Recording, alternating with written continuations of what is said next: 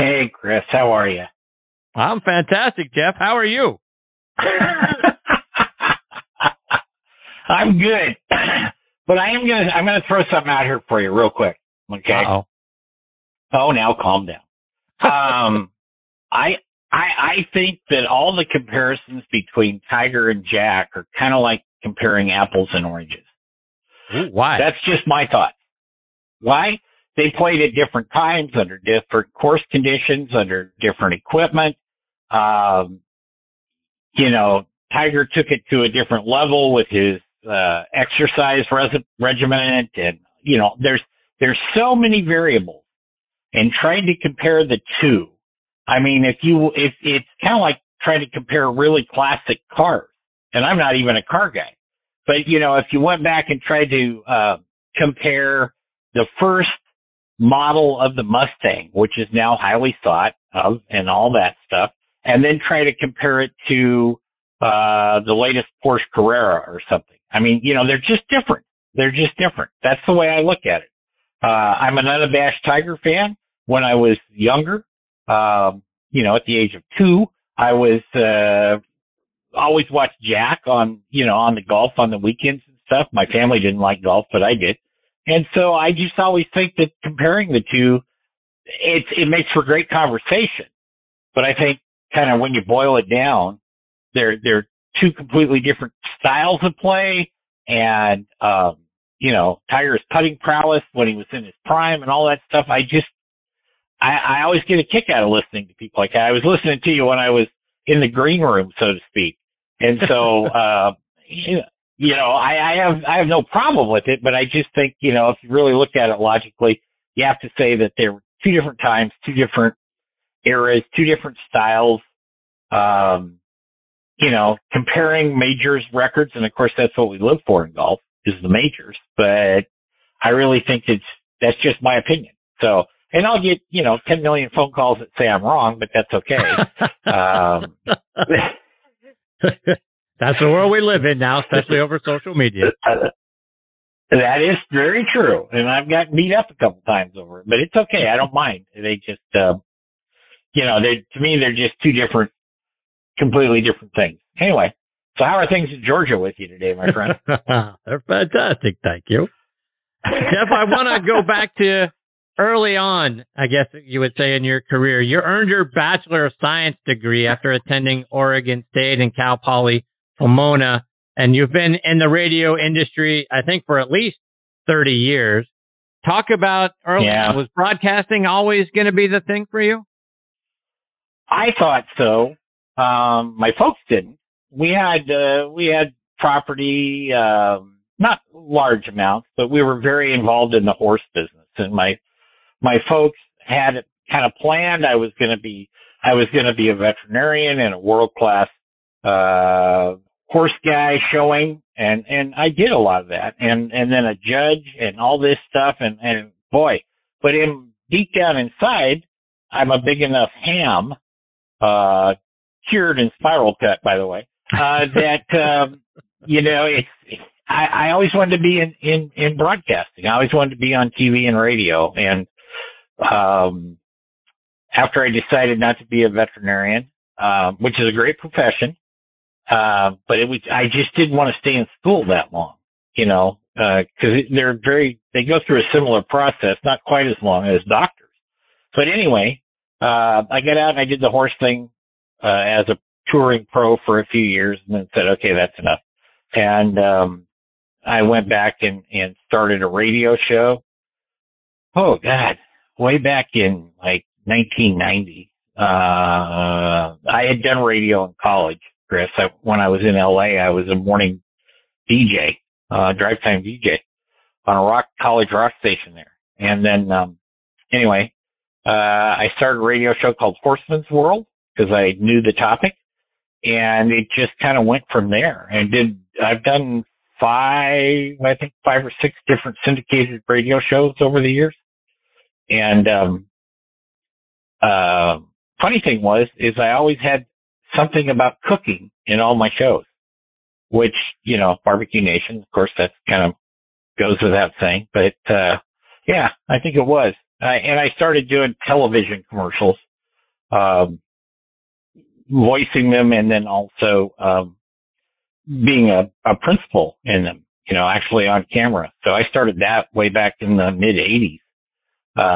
So anyway, that's how it all happened. And I just kept going. I built my own studios, and I learned an awful lot. And so if anybody wants to learn what not to do in the radio business, just give me a call. So there you go. And Jeff, you talk about, I did the horse thing. You traveled the world for a while officiating horse shows, right? Talk about that. You have to be licensed to do that. There's when I was younger, it was called the American Horse Show Association, was one of the licensing bodies. And then of course there was, American Quarter Horse Association and various breed associations like that. And, I got my first license when I was a junior in college. I turned 21 when I was a junior, and, applied for it and got it and started. And then even after I got out of school and was competing, I still had my licenses. And then it didn't take me too long to figure out it was a lot easier to fly business class somewhere than it was to ride in a big truck with 10 horses. You know what I mean? So I kept doing that, and I worked myself up the ladder. I mean, you have to. You got to pay your dues and things in that world, just like you do in any world. And then I got very fortunate. I've been to Europe and the Middle East, South America and Australia, and of course Canada and Mexico. And those places, worked in all those places. And I was the first American to judge a show in the Saudi Arabian National Championship years ago. So it was, I had some really good times there. I met a lot of interesting people, got to go places that normally you wouldn't get to go, like Minot, North Dakota. That's a garden spot. But, it was really good to me. It really was. So, Jeff, you talked about starting to watch golf at a very early age. I think you said 2 years old. Talk about when you developed your love for the game. I was probably maybe somewhere between 8 and 10. My brother had left an old set of golf clubs, and they were old. They came over on the Mayflower in the garage. We called it the woodshed because all us kids spent a lot of time in the woodshed, if you know what I mean. And they were just beat up, terribly beat up. But I would take the balls and the clubs out in the pastures and hit balls. And, at that age and that stage, and they weren't fit for you, or they weren't in very good shape and all that stuff. And, one out of every 50 shots actually got up in the air and flew somewhere. And, in living where I lived, there was a limited access to golf balls. So you had to be able to go find them. Anyway, that kind of started it. And then there was a little 9-hole course not too far from us. And so I would go up there and play. And then here's something not to do, kids. If you're listening to this show, don't try it at home. When you get your first credit card, the first big thing I went and bought was a set of golf clubs and a really nice bag and all the stuff. And then when the bill came to the family office, I heard about it. But, yeah, it was good. But truly, and I loved watching it, but those were back in the days that golf wasn't always on CBS or NBC. It was on ABC, and we didn't have cable and that. And it was Shell's Wonderful World of Golf and those kinds of specials. And I would watch them, and I would, those for Jack and Arnold and Hogan played in a few of those over the years, and Sam Snead and all those folks. And so they seemed like they were very old to me, but man, could they hit that golf ball. So that's what kind of hooked me on it. And Jeff, you talked about how in your shows, food always seemed to work its way in there. Why? I'm hungry. And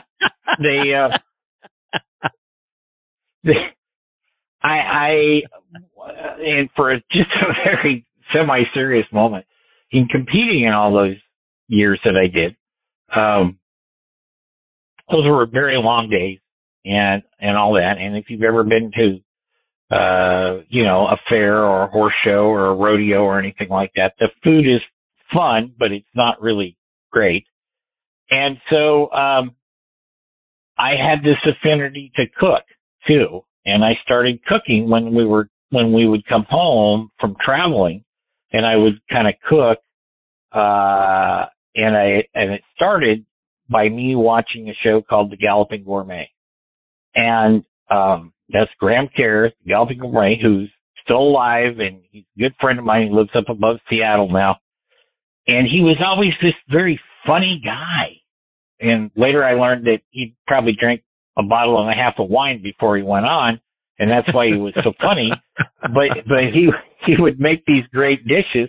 And long story short, we had my father's sister was staying with us. Her husband had passed away, and so if it looked like whatever he was cooking on TV, Chris, if I thought I wanted to take a shot at it, she would write down the recipe and buy all the ingredients. And then the next day when I got home from school, I would try to cook it before I went and did my chores at the barns, And so I would try to do that. And that's really what got me interested in cooking too. And, that just stayed with me when I was in school and stuff. And you have your college apartments and, you went to school too. I mean, they're never the sharpest things. But as long as they had a stovetop or something that you could cook on, I was good to go. And so I just always did that. And then when I was in a movie years ago, a couple of them, but one in particular, and I thought, I could dig this movie stuff.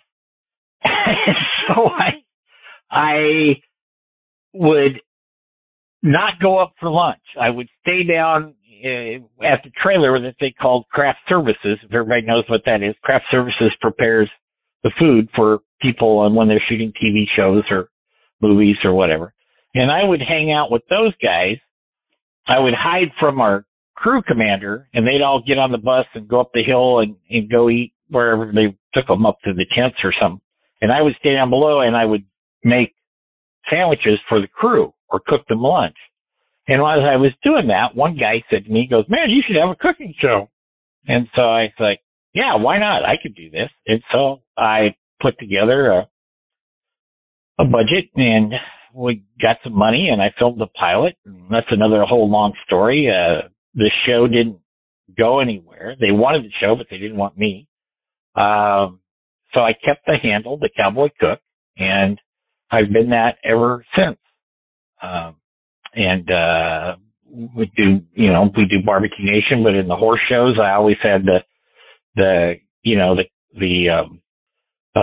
cowboy cook minute type thing where we did recipes and stuff. And now we do a little bit of the cooking in the golf show. We do a lot of it in the barbecue show. I cook on television.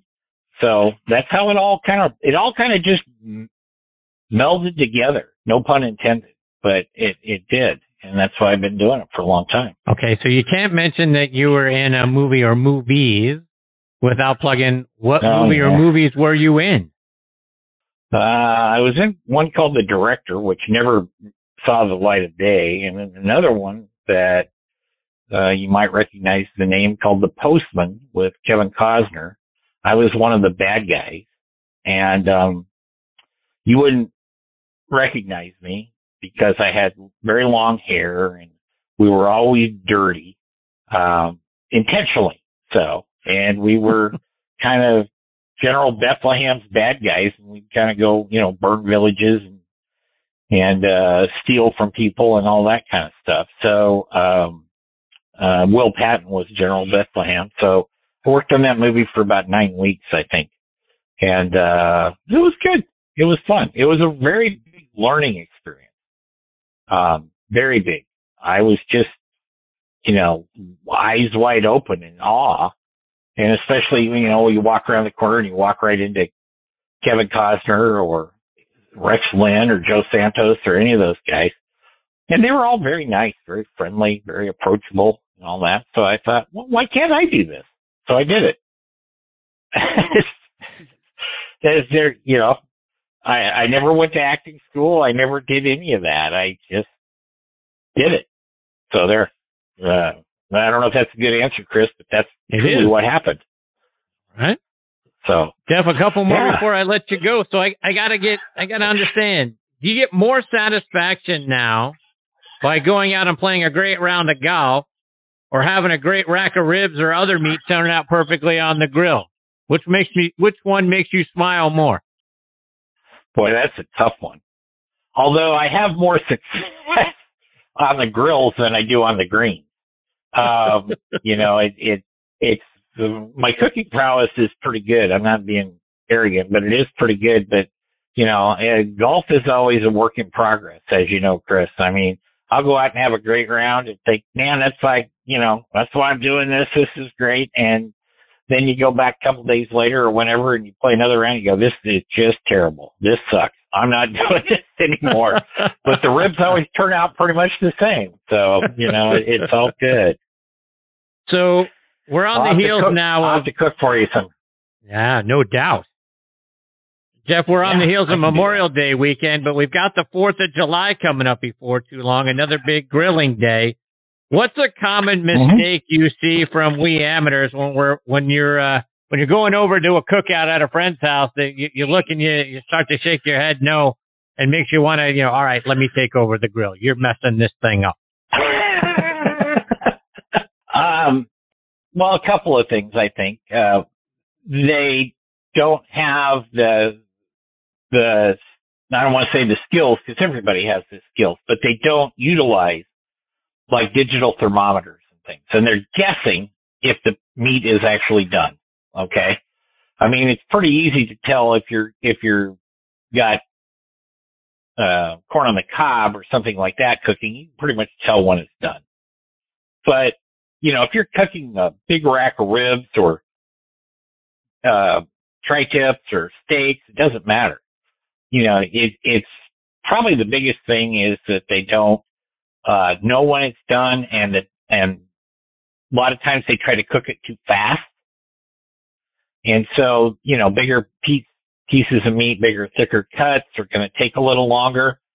And without getting into a big diatribe here, you usually have a hot side of the grill and a cooler side of the grill. It's direct and indirect heat is what we call it. And they don't utilize that properly.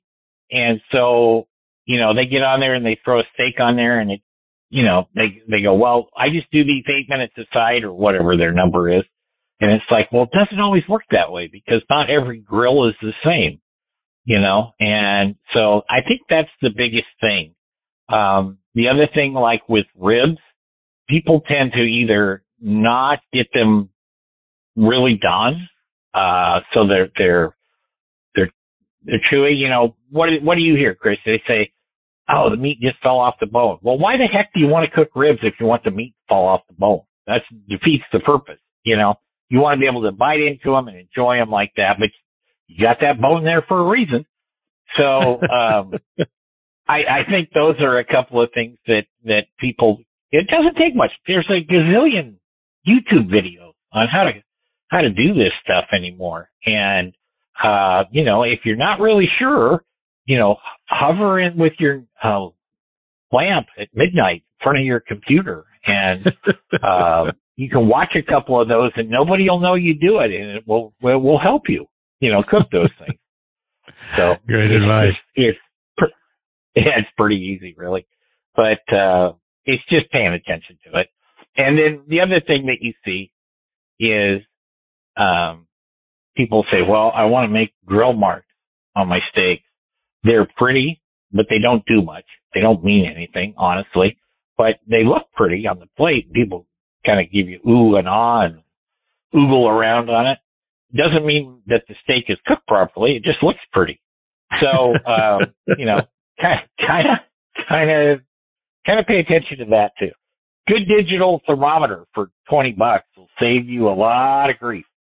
I'll just put it that way. Jeff, before I let you go, let our listeners know, how can they stay up to date with the great things you're doing, follow you on social media, and then listen to your shows? Social media, I finally got smart and hired a young man to take care of my social media stuff for us. Because, man, I was way over my head in some of that stuff. I'm just being honest. But you can find us. You go Barbecue Nation. It's BBQ Nation. Our website for that show is bbqnationjt.com. That'll have the last show on it, but it's on all the platforms, from Captivate to Apple to Pandora to Amazon to all those things. You can listen to the shows there, or you can go to thecowboycook.com. That usually will tell you kind of where I'm at. That one's actually got recipes on it. And then Grilling at the Green is grillingatthegreen.net. And if you just get on Twitter and just in the little search box, type in Grilling at the Green or BBQ Nation, it'll flip them up and show you what the actual little Tweety bird symbol is for it there. And it's pretty easy, but we're out there. We're kind of worldwide. And then we have a slew of radio stations that play, both shows, but the barbecue show is much bigger. And they're across the country. And we just signed not long ago with USA Radio Network. They're kind of getting all their stuff together. So they'll be publishing probably in a month or so all the affiliate lists and things. So you can find us pretty much everywhere, even if you don't want to. So, Jeff, it's been great having you as part of the show, my friend. I can't thank you enough for coming out and joining me tonight. I hope this is the first of many times that you join me. You're fantastic. Well, thank you, Chris. I appreciate it. You're a great guy. I know that when you were on the Grilling at the Green show, people really enjoyed that episode. And you're a terrific fellow. You really are. And to those listening, I'm not saying that just because Chris paid me, but I'm telling you, he's a really good guy. So it's all good. That. Yeah, I appreciate that very much, my friend. The same right back to you. Look forward to catching up with you again soon, Jeff. All right. You take care. Thank you, everybody. See you, Jeff. That's the great Jeff Tracy. Again, BBQ Nation, thecowboycook.com, grillingatthegreen.net, and you can follow him on Twitter at cowcook57. You want to talk about great guys? That's a great guy. He's a lot of fun. He's very funny, and he's been a wonderful supporter of the show, and I'm a wonderful supporter of his because I think he does such a great job. He's very fun to listen to. He makes the show so much fun. You laugh a lot. And I think that's one of the signs of a great show. So looking forward to having Jeff join me again here real soon. Okay, before I get to my next guest, Damon Hack, I want to give a shout out to a couple of our sponsors, starting with our friends over at Srixon Cleveland Golf. Your best performance starts with the right golf ball at Srixon.